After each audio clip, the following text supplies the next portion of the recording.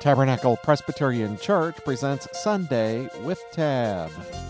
Tabernacle Presbyterian Church, located at 34th and Central in Indianapolis, welcomes you to Sunday with Tab. Today, Pastor Bill Smoots delivers the message entitled Day 6, From the Moist Earth. We'll also have music from the Sanctuary Choir. So join us now from the Sanctuary of Tabernacle Presbyterian Church for Sunday with Tab.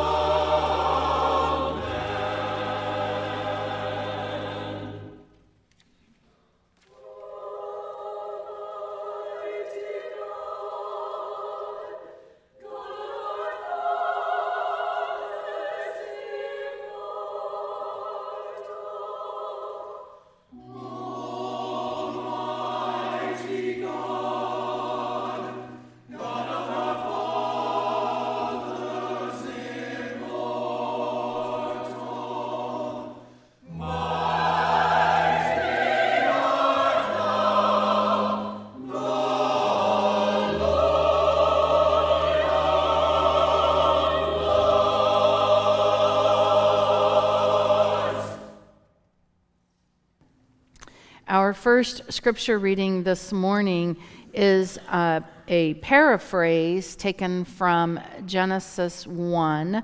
The paraphrase was created by J. Philip Newell, and it reads as this. On the 6th day, God said, "Let us make humankind in our image." So the wind grew strong over the swelling sea, and from the moist earth humanity was born. Spirit and flesh were formed in the likeness of God. Male and female came forth together. And the words of heaven were spoken on earth, be fruitful and multiply. The earth is yours, and you are the earth's. The seeds, the seas, the creatures, everything that has breath, and every plant that grows. Be strong in my likeness, and guard the unity of life. God saw all that had been created, and it was very good. The relationship of earth and woman and man had begun, and there was evening and morning, creation's sixth day. Our gospel reading comes to us today from the 8th chapter of John, the first 11 verses. It's an interesting story in a variety of ways. One, due to the fact that in some of the earliest biblical manuscripts, the story is not contained, and in others, it is. And so the early church was trying to figure out, was this story of Jesus or was it not? I think because of the way Jesus reacts, it is, and that's why it ultimately was included in the canon as that came together in the early centuries of the church. One of the things that I invite us to listen to as we read it is the attempt by those who were against Jesus to really set him up to fail. They quote the Mosaic law at one point and saying, Moses' law says we should stone this woman. What they fail to do is to fully quote Mosaic law, to say when a couple is caught committing adultery that both are to be brought, that both are to be subject to stoning. And so the attempt to set Jesus up is deep in this text. Let us hear now God's word for God's people. Jesus went down to the Mount of Olives. Then early in the morning he came again to the temple. All the people came to him, and he sat down and began to teach them. The scribes and the Pharisees brought a woman who had been caught in adultery, and, making her stand before all of them, they said to him, "Teacher, this woman has been caught in the very act of committing adultery. Now in the law, Moses commanded us to stone such women. Now what do you say?" They said this to test him, so that they might have some charge to bring against him. Jesus bent down and wrote with his finger on the ground. When they kept questioning him, he straightened up and said to them, "Let anyone among you who is without sin be the first to throw a stone at her." And once again he bent down and wrote on the ground. When they heard it, they went away, one by one, beginning with the elders. Jesus was left alone with the woman standing before him. Jesus straightened up and said to her, "Woman, where are they? Has no one condemned you?" "No one, sir," she said. And Jesus said, "Neither do I condemn you. Go your way, and from now on, do not sin again." This is the word of the Lord. Thanks be to God. Amen. So last week I tried to introduce myself a bit and give us a sense of what interim time is about and invite us to dance together, hopefully with a little grace.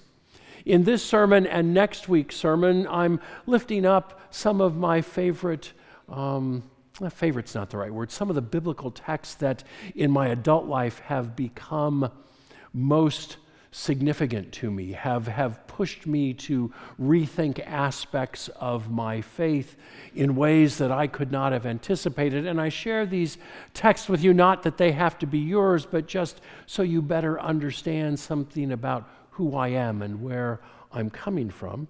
And the text that is most significant for me today is the text that Terry read for us, the Genesis text, the story of the sixth day of creation when God created humankind, male and female, God created them.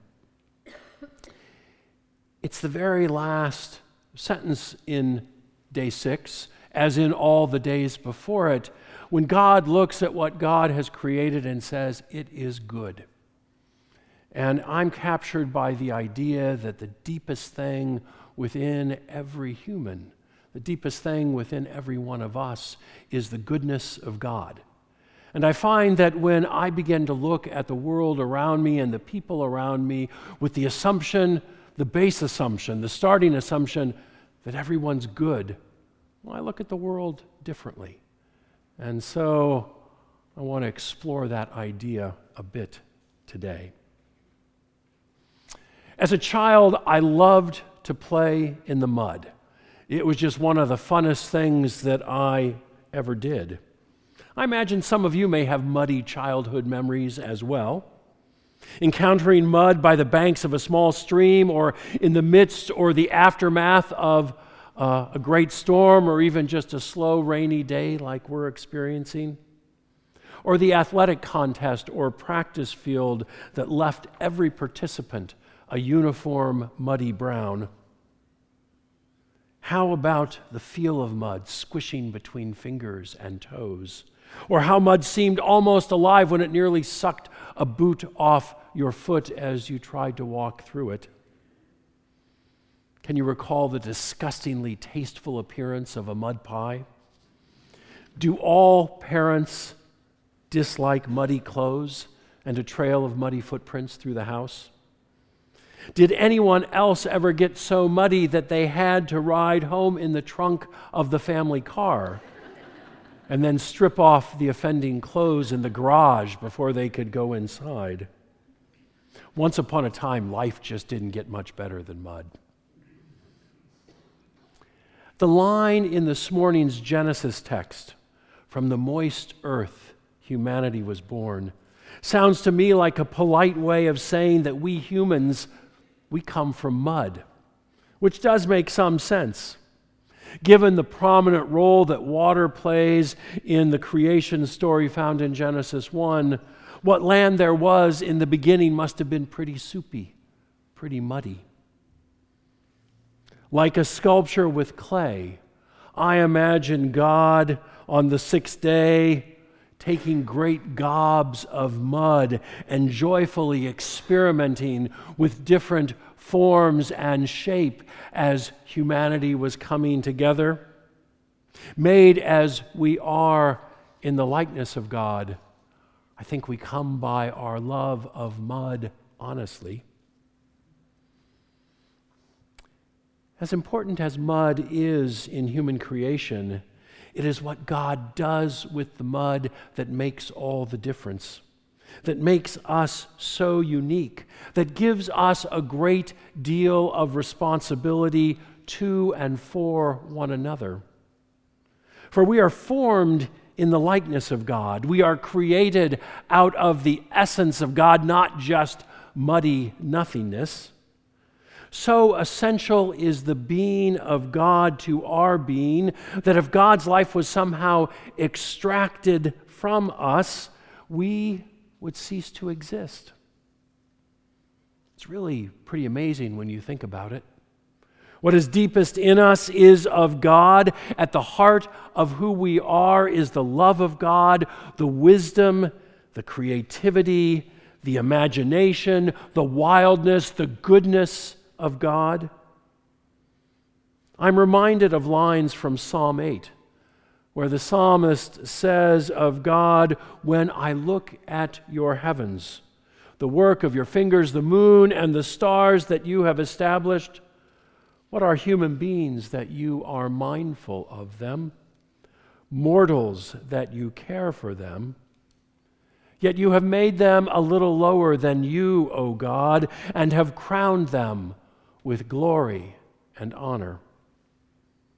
The reality that God is such an essential component of our being, of each and every one of us, points to the value of human life, the sacredness of human life, and highlights the demand, the expectation that we treat one another with deep respect and reverence.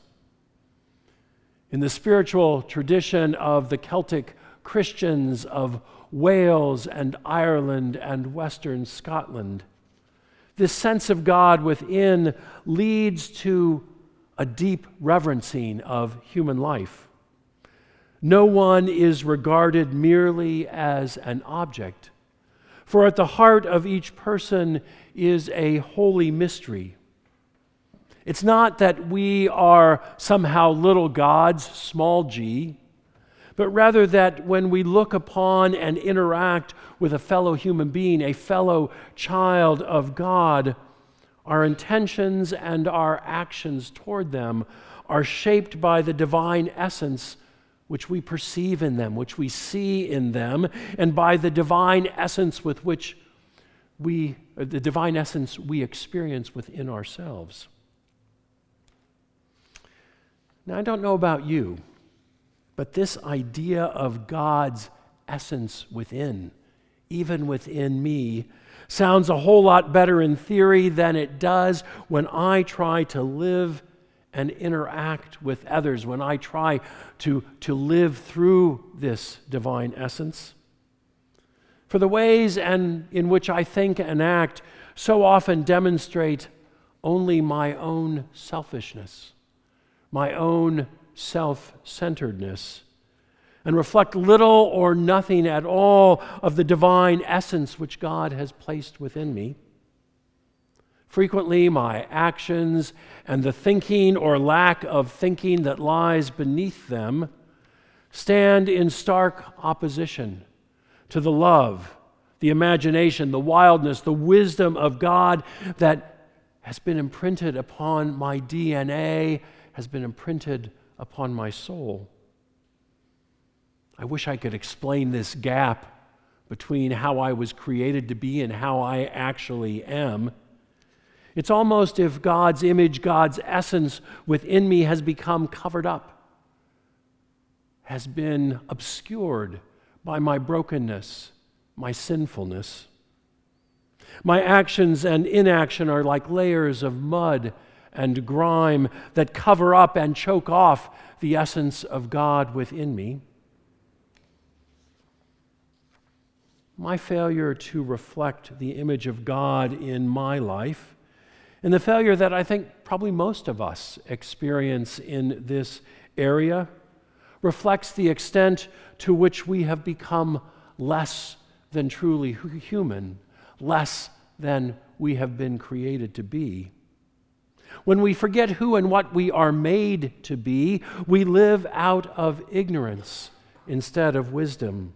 We live out of fear instead of love. We live out of fantasy instead of reality. The more we forget that the image of God is the deepest reality within us, the less we delve into our inner depths for the gifts of God that await us there.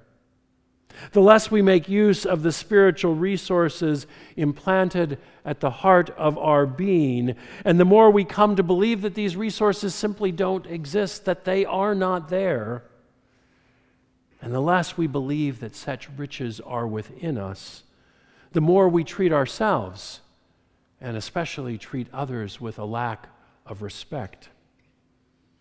Does this sound familiar? Does this reality ring true in your life as it does in mine?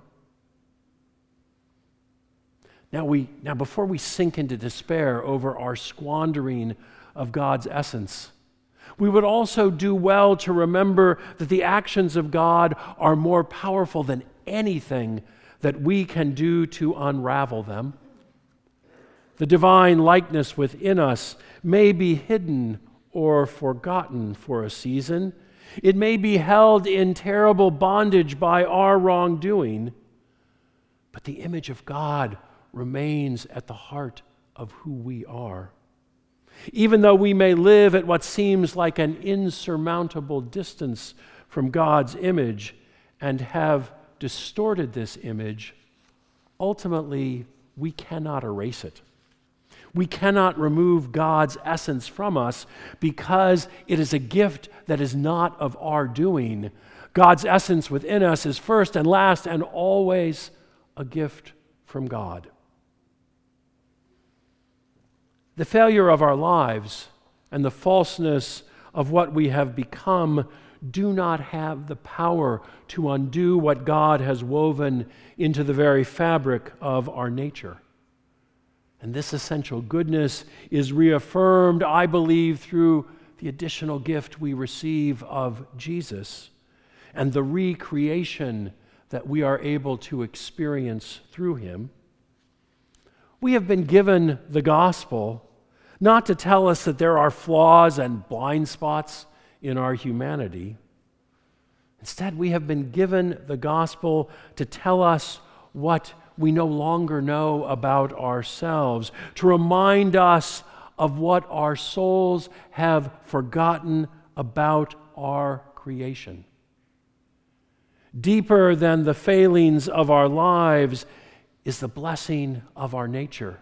And it is into this blessedness that we are continually called to be reconnected. Consider today's gospel text.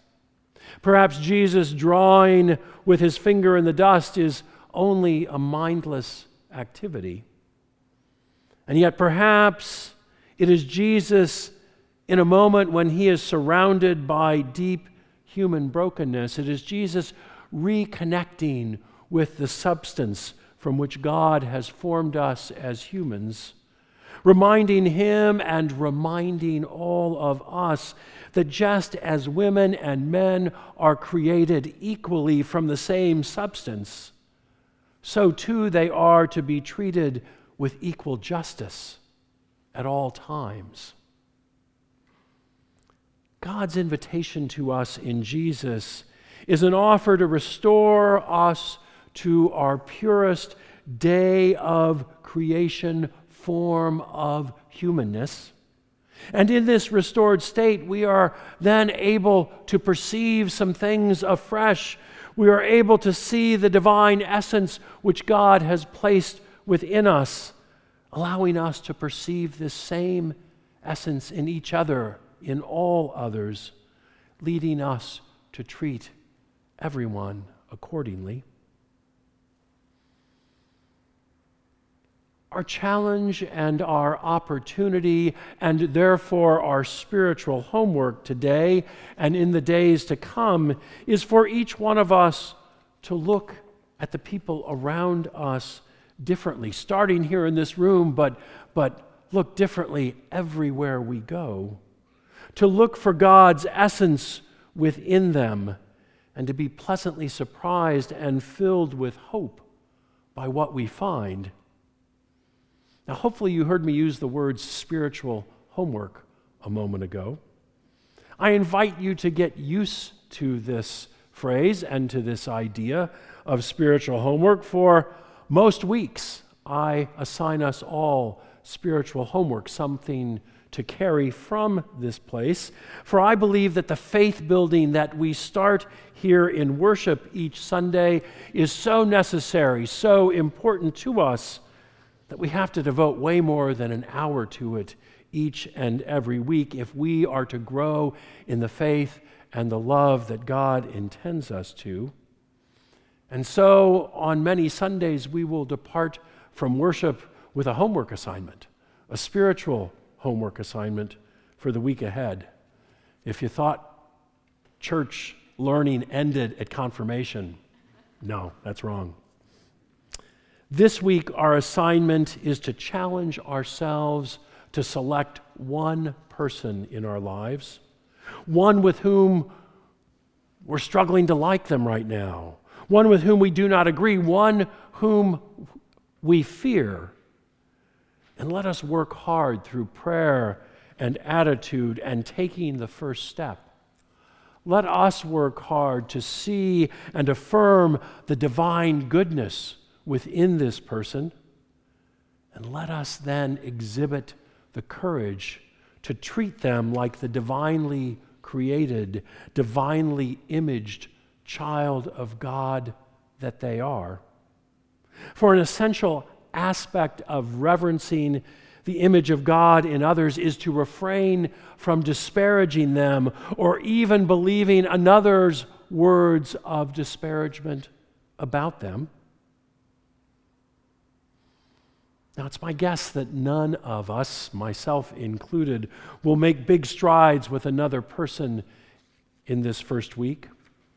For the same mud and grime that covers up their divine essence covers up ours as well, making it difficult for us to see beyond ourselves and to see into another with much clarity.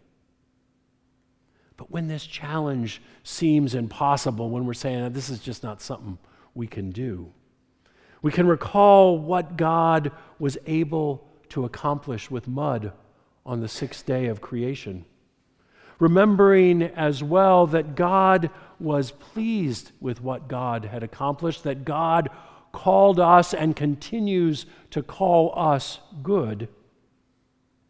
Let's all just think about that for a moment. The deepest thing within us is the goodness of God.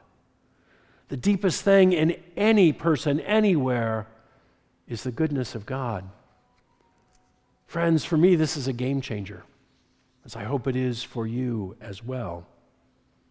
By our imitating God's muddy, life-giving work, and by our embracing the goodness of God's essence dwelling within us, I believe that slowly and intentionally, one handful of mud at a time, we can remove the mud from our hearts and see once again God's goodness in others.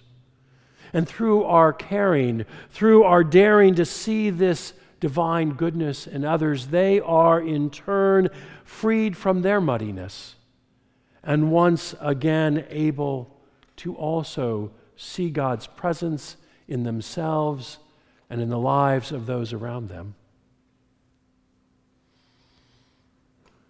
From the moist earth, humanity was born, and God saw that it was very good. Let us go out and live in this goodness for which we have been created, and in such living, let us know the joy, the love that we can bring to others, that we can bring to ourselves, and let us know the joy and the glory we bring to our God. Amen. You're listening to Sunday with Tab, a production of Tabernacle Presbyterian Church in Indianapolis. We hope you have found inspiration and comfort in today's program. There are many ways to enjoy today's message again.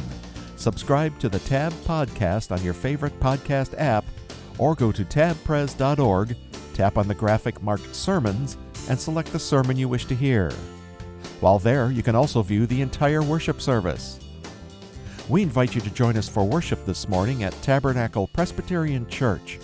We're located at the corner of 34th Street and Central Avenue in Indianapolis. At 8 a.m., we have a communion service in the chapel.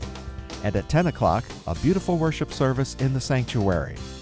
The 10 o'clock service is also live streamed on our YouTube channel, Tab Indy. For all information on the services and streaming, go to tabpres.org. That's tabpres.org. Thanks for listening, and join us next week at the same time for Sunday with Tab.